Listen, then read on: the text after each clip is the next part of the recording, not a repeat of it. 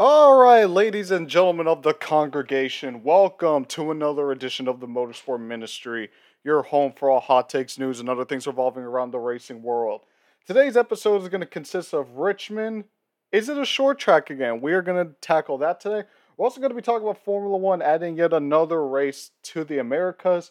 No race weekend rankings this week, just because I feel like with only two races, kind of doesn't really make sense. It's like, oh, here's number 2, here's number 1. It makes no sense to only do a ranking off 2 races, but I will give you guys our weekly edition of Verse of the Week. So with that being said, let's get started by talking about Formula One in America. And we all know the saying of too much of something is never good. You never want too much money because then you might start getting greedy. You never want too much debt because obviously you don't want to start paying people off, etc., etc. You never want too much of one thing. It's never at the end of the day that good for you. You never want to also oversaturate something, which kind of obviously goes hand in hand. But let's say you love pizza. You love pizza so much. You don't want to oversaturate yourself with pizza because eventually you're going to get sick of it and it's not that good for you anyway. So when Formula One is adding a new race to the Americas, a third race, Las Vegas Grand Prix, they're oversaturating America. They're having too much of the United States. And in my opinion, that's not a good thing. Let me just give you guys 5 races that are probably going to be on the 2023 calendar for the Formula One. We're going to have 3 races in the United States. Circuit of the Americas, Miami, my home track, and Las Vegas. Now granted, these could change. We don't know the calendar for next year, but this is what's most likely going to appear on the calendar. And we got 2 races in Italy. That's already 5 races, about 20 to 25% of the calendar just in 2 countries alone. And another thing that this does is it makes racing in the United States, doesn't make it special anymore. Racing in the United States from 2012 to today used to be a big deal. You had one chance to see your favorite Formula One drivers, your favorite Formula One cars in your country, as with every other country for the most part. That's what makes Formula One, going to Formula One races so special. Because for the most part, you only get one shot, one opportunity to go see them. Yeah, you're going to break the bank most likely. I mean, I can't even go to my own home race because I'm not going to drop nearly $2,000 for one race ticket. But still, it's a special moment. It's a moment that you're going to remember forever and ever and ever. Now, it's not special anymore. Think about it. Oh, you miss Circuit of the Americas? Okay, I could just go to Miami. I miss Miami? Oh, I could just go to Las Vegas. I miss Las Vegas? I could go to Circuit of the Americas. You see what I'm saying? It's not special anymore. Now let's talk about something else with the addition of Las Vegas. Let's talk about schedule ramifications. So, with the addition of the Las Vegas Grand Prix, we have another track on the schedule. So 2 things are most likely going to happen when we get the 2023 calendar. Number 1, we're probably going to get a fan favorite track potentially removed from the schedule. I mean, we've seen Brazil had scheduling issues. Italy had scheduling issues. I'm talking about Monza, not the other track. And these are fan favorite tracks. Hell, even Spa had scheduling issues before they got renewed. And these are fan favorites. So what's to say that's not going to happen again, or this time they'll actually get removed completely? And number 2, we're probably going to get 24 more races next year on the calendar. And yeah, you might think of it, oh, if you're a Formula One fan, you should want more Formula One. Again, oversaturation. You never want too much of one thing because it won't make it special anymore. And especially when it comes to a racing series like Formula One, you're going to tire the hell out of every race team. The engineers, the crew members, the strategists, you're going to overtire them like crazy because then they have to circle the globe over and over and over and over again. Again, 20 to maybe 21 is probably the sweet spot. But once you start getting 22, 23, 24 plus, then it's like the problem that NASCAR has where there's 36 races on the schedule. That's way too much. Formula One is going down that path. So you're losing diversity and potential diversity on the schedule. What do I mean by potential diversity? I'm going to name 3 countries that could replace 2 of the 3 United States races and one of the races in Italy. Germany, I know Hockenheim and Nürburgring, they said they don't want to have the up cost for a schedule. But you can still make us. Formula One can still probably have a street race somewhere in Germany, maybe Munich. India, which I believe is the second or third largest population country in the world. I know it's definitely the largest density-wise. And you put a race in Africa, probably in South Africa, or maybe even Egypt, you truly have a Formula One series, a World Championship series where they race around every continent. We're not counting Antarctica. So you're losing that also. Potential diversity for the same. You see where I'm going at here, folks. And on top of that, the layout looks extremely boring. It looks like a square racetrack. Rest in peace, Mercedes, because their power unit this year is god-awful, compared to at least Red Bull and Ferrari. And it's weird for me also, because I think I'd be happy to have another race in my country. Oh, I'm not going to be able to go to Miami because tickets are up and crazy right now? Oh, maybe I could go to Las Vegas. Maybe it'd be a little bit cheaper. Or maybe Circuit of the Americas would be a little cheaper. But there's just too much. There's too much of one thing. You never want that. That's the problem that NASCAR had back in the early 2000s. They added so many mile and a halves on the schedule. Yeah, it did good for them then, but look at them now. They're starting to get rid of them. I'm not saying Formula One has got to start getting rid of United States races or Italy races soon, but they might come across that problem down the road. Don't be surprised if they do. So, you have too many races in the United States. You lose a lot of schedule diversity and a lot of potential schedule diversity. And again, the track layout is just boring. It seriously looks like a square racetrack. It looks like a pig. The layout looks like just the physical body of a pig, the animal itself. Now, am I excited for the Las Vegas Grand Prix? Yeah, I mean, I'm excited. It's, it'll be nice to see the drivers go around, the Las Vegas Strip. But again, you lose from what is the cost of the Las Vegas Grand Prix? Loss of schedule diversity, loss of potential schedule diversity. You're going to either have to remove fan favorite tracks from the schedule, you're going to wear the teams out like hell, and you got a boring track layout.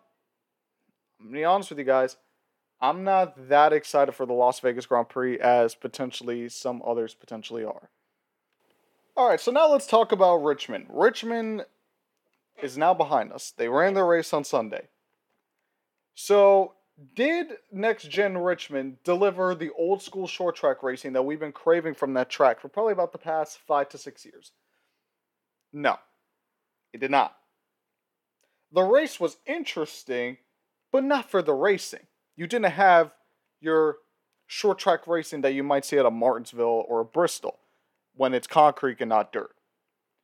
Strategy was the name of the game at Richmond. 1 stop versus 2 stops during the stages and towards the final, and obviously for the win of the race.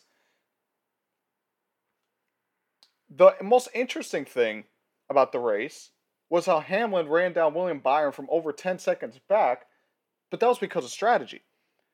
It wasn't because Hamlin started roughing cars out of the way. It wasn't because he was hustling the car, but he had so much fresher tires than William Byron, it basically made it easy.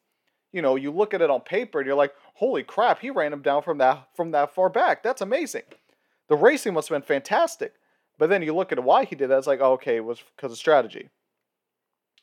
But here's the thing, though.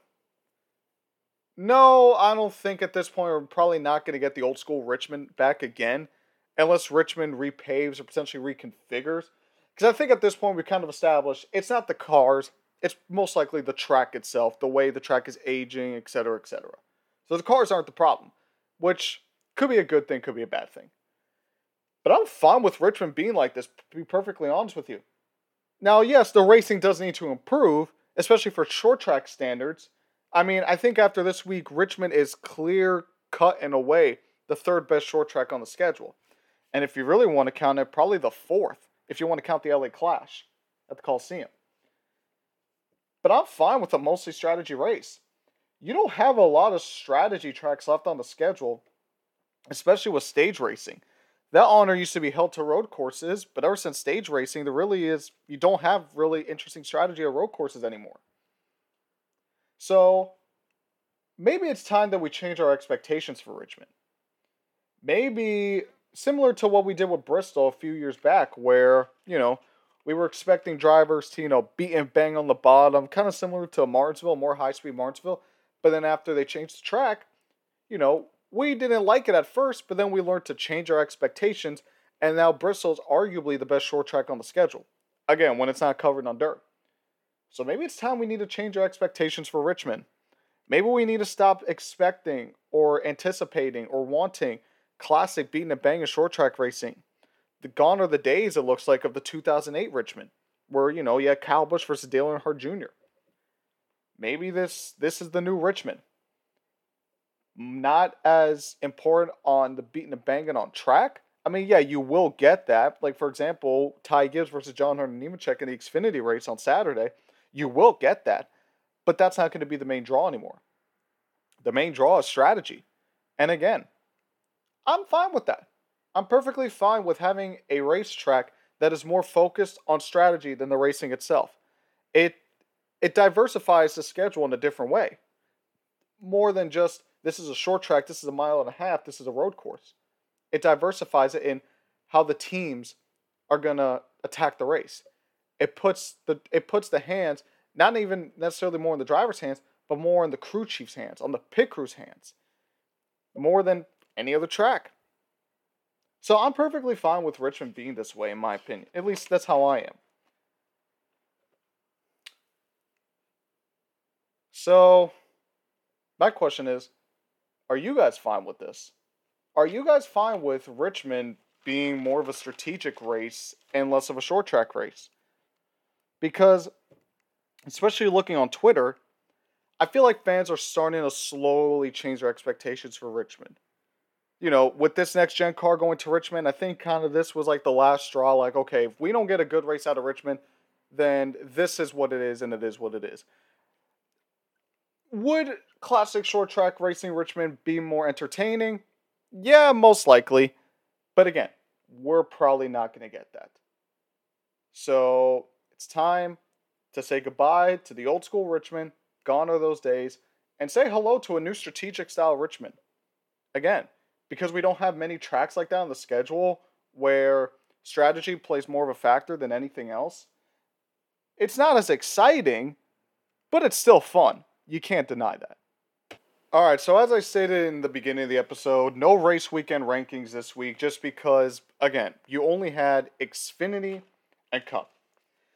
If you guys really want where I really would rank them, I'd probably put Cup at number 2 and then Xfinity at number 1. Mostly because of that, last lap debacle between John Hunter Nemechek and Ty Gibbs. Because it was the most exciting moment of the weekend, honestly. But having 2 races, especially 2 on, probably 5, 6 out of 10 races, in all seriousness, it's not worth it in my opinion. You need at least 3, 4, 5 races. At the very minimum 3 to warrant a race weekend ranking in my opinion. So with that, we're just going to jump straight into the verse of the week, sponsored by Johnny B's Barbershop. If you're in the South Florida area and need for a fresh cut, head over to Johnny B's Barbershop. Located on Sterling Road and Davie Road Extension, Rob, Will, Johnny, and the rest of the crew will not only give you an amazing haircut and shave, but a friendly atmosphere you don't get at any other big barber chains. So head over to Johnny B's Barbershop for your next haircut. Tell them I sent you. And for our verse of the week, from the Book of Dennis, chapter 11, verse 47, Denny delivers. From no top 10s and mid-20s in the points all season to now locked into the playoffs at his home racetrack, Denny Hamlin finally delivers the goods and potentially is going to turn around the rest of his season. So open the scriptures, write the verse in, Book of Dennis, chapter 11, verse 47, Denny delivers. And that's going to do it for this fairly quick edition of the Motorsport Ministry. I hope you guys enjoyed listening. Thank you guys so much. If you want to listen to the rest of the catalog, just search up the Motorsport Ministry on Spotify. You can listen to all previous episodes. But once again, thank you guys so much, and we will see you next time.